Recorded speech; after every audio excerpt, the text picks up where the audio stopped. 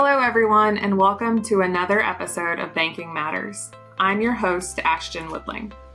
Joining me today is Ann Chapin. Ann Chapin is the Chief Risk Officer at Mascoma Bank in Lebanon, New Hampshire. She's a corporate risk transformation executive with over 20 years of progressive experience as an F50 financial leader and a pioneer in enterprise risk strategy, planning, and risk management framework with hands-on experience mitigating major risk events. Ann is a solutions innovator with a passion for identifying risks before they become problems and a change leader dedicated to continuous improvement and operational excellence. She transforms complex ideas into actionable roadmaps to optimize process efficiency while minimizing expense. Ann, welcome to the show. Thank you so much. Appreciate it, Ashton. Yeah, I'm so excited to visit with you. One tradition we have at Banking Matters is to celebrate all of our unique journeys into banking. Rarely do we hear of small children dreaming of becoming bankers. Everybody wants to be like a firefighter instead, right? If you don't mind, will you share with me your journey into banking? I was a small child that wanted to be in banking. I'm wrong. I still remember my mom having like the leftover old checks that they didn't need anymore, and I would take them and play with them. But most importantly, I remember, and I didn't think about it until I started at the bank, going into their old branch and watching the little ladies in this little weird filing cabinet look at signature cards. And I thought, oh, that looks fun. And many years later, it turned out that bank ended up being part of a purchase of a merger and not acquisition. And I worked in it. Like I went in there and reviewed it. So I have always loved kind of accounting, finance, money, the way things work. But what really got me was the operational stuff around risk. So I started actually in a small town of 3,500 people. Though I am from outside of Los Angeles in Los Angeles County, I started in banking in a very small town, and I've moved 5 times in 4 different states for different banks until I landed here this year in New Hampshire, and absolutely love it. So which states have you been in? Arizona, California, Nevada, North Carolina, back to California, and now New Hampshire.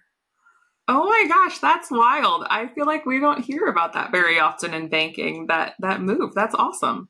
It's been amazing. I was one of the original, I can work remotely. Like for 20 years, I worked remotely, long before COVID. Very good, the OG. I love that. Thank you for blazing that trail for the rest of us. I didn't have to be on video much before. I could just wear my pajamas, but now I gotta... Well, my favorite part is just, I only have to look professional from the chest up. So that's perfect. There you go. Wow. Yeah. So we said today that we were going to discuss risk metrics and what that means to the bank, what it can do. So give me kind of your overview. What do risk metrics mean? What does that look like? Yeah. Risk metrics come from having a directive, a strategic plan from your board of directors. And in that, they will set a risk appetite that says we're willing to accept this much risk to achieve these goals. So your risk metrics or your performance metrics, either way, are where you are drawing your boundary so that you don't hit further past the appetite that we have to accept risk, right? Banking in general is a risky business, so you have to put some guardrails there. So if you think about how that all works, I want to grow. My strategic plan is I want to grow my deposit products, $5 million in whatever period of time. I'm making these small numbers. You all should go grow them bigger.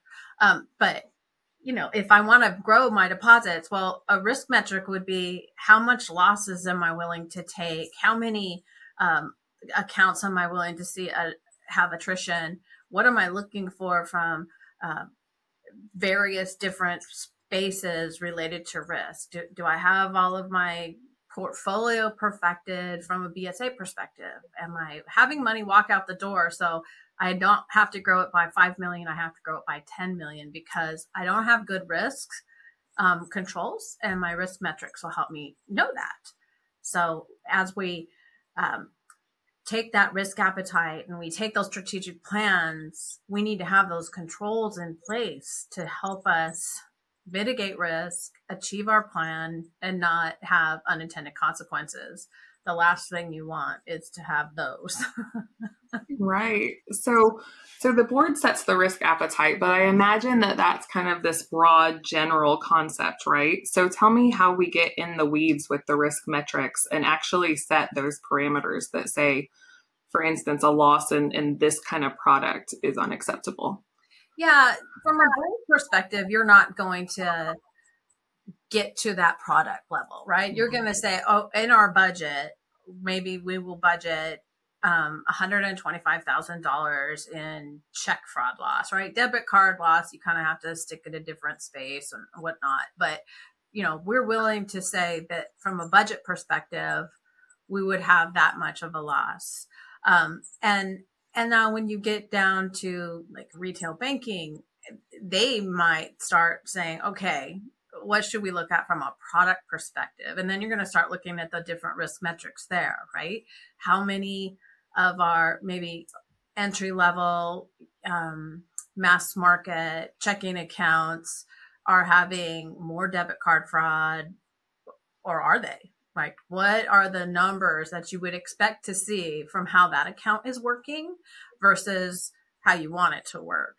And that sort of takes you into overall like monitoring all of your metrics of how are the performance of different controls or different attributes working. And that's a hard thing, trying to find the data sometimes, especially in a small, community bank where you don't have 40 people that are data scientists. You really need to be able to go just find some of your simple metrics like, hey, how many accounts closed this week? How many accounts our CDs rolled off, rolled off, we didn't get them.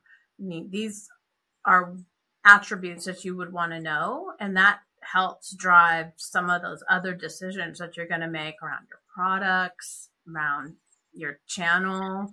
You have another risk metric, right? Like, you're going to set the bar probably in your employee handbook on how many outages can a teller have, or at what variable do you want to pull that lever and say, hey, at $1,000 loss, we can't recover it. We don't know where you got it. You're short. Unfortunately, that's not it.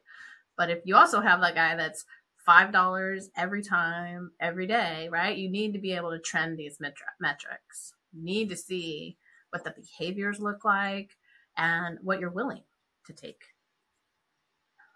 Yeah, I'm picturing this massive database in my head where all of these risk metrics should live, but is that realistic? Do you see these combined in that way, or do these really just live with the risk owner, if you will? Yeah, no, because you can, right? Every data point is a data point, and you could look at all of them. Try giving a retail branch manager 100 data points and say, make sure you're successful at all of these. They're going to laugh in your face and say, did you want me to speak to customers? I can't, right? So if you think about risk metrics and sort of the risk framework that comes down from a risk appetite, there's the pillars, right? You have credit risk, liquidity risk, price risk, operational risk. You're gonna, in some cases, there's usually 7. We actually build ours out till we have 8. So we put technology risk as a separate one. Within each of those pillars at that board level, you're gonna kind of want to have 3 to 5, right? Depending on what it is and what the state you are in. But then you go down the next layer in the umbrella and the management level, right? It's if you have a higher level metric that you're following, then management probably has 4 or 5 underneath each one of those to really know the behaviors of the customers and the behaviors of the employees and the behaviors of your controls. Perfect. So it sounds like a lot of what you described is really owned by what I would think of as like the first line of defense, right? So it's managers actually doing the monitoring, but do you see this having a role also in the second line? It's really a role in all lines of defense. So if you start thinking about a risk management framework and you go look up COSO and what that looks like, there's 3 lines of defense. The first line is all about who creates that risk. They own that risk. They create it. They should know what their gaps are, where they have control gaps. They should know where they're solid. They should be able to pinpoint some things. And then they should self-identify some issues. Your second line of defense is there to be your consultant and help you, navigate what's right and wrong from a regulatory perspective, or maybe have some clues around operational risk, but also go in and test to make sure what the first line says they're doing, that they're actually doing. Because it's always great to write something on paper, but we want to make sure that it's actually happening, right? That's one of those things where, we have a policy for that. Okay. Does anyone follow it? We need to go there, right? And then, of course, the third line of defense is really coming in and verifying that everything that you're supposed to do from a regulatory perspective, from a doing business perspective, and then your policies, they're out there totally, uninhibited and unbiased by everything else, where first and second line work really closely together. And that's that give and take and support. That's where I would see all lines of defense are looking at those metrics, but the owners for sure, first line, they create the risk, they own the risk. It's like I like to tell people, you get the income, you also get the loss. Perfect. Yes, I love that. So if the first line is doing some work, to what extent do you think that the second and or third line can rely on that work that was performed? It should always be a trust but verify, right? So you, as a second line, you have to go in.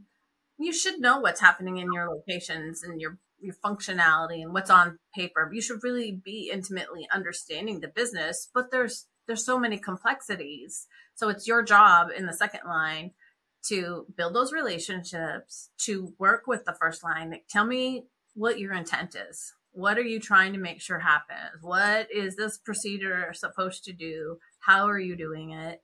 Then you need to go take everything that's down and, approved policies or procedures and look at it.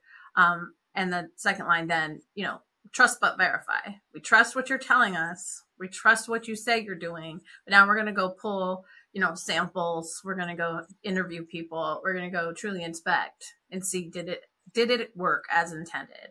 So I always, we had what we called the self-assurance program. Did our controls work as we intended them to?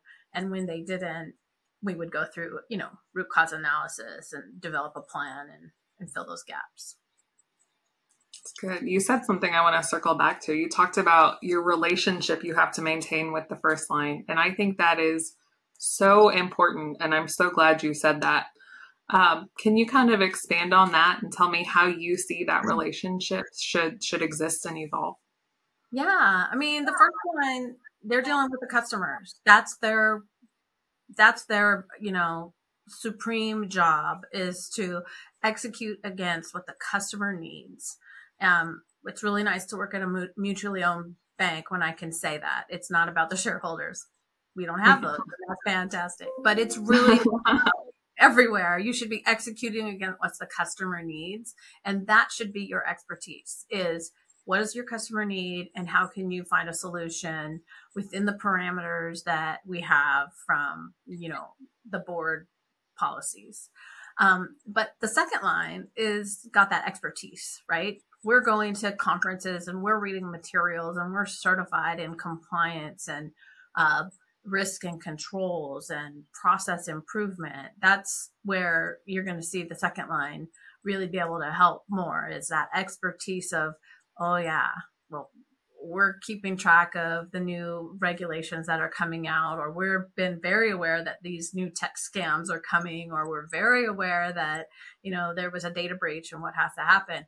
Taking out all of that need for there to be experts in the front line, but they know where they can go get that expertise. And then when they're trying to do something and build or change, we can help them navigate those waters so that they aren't trying to do it all on their own and be their own additional experts. We should absolutely be there to support them. And even though we are going to test independently, all of their controls, that's the support, right? You'd rather us find it before you'd see an internal audit find it or an examiner find it. Yeah, I totally agree. And I feel like that comes down to like I want to say the vibe of the institution, but that's not right. My mind has left the word, but that ultimate environment, like having like a culture. Thank you. Having that culture where the first line is comfortable even coming to the second line and saying, hey, you've told us about this before, and I noticed this thing, and it doesn't quite smell right. Is this an issue? So yeah. I love that you point that out. That back and forth, I feel like, is so key.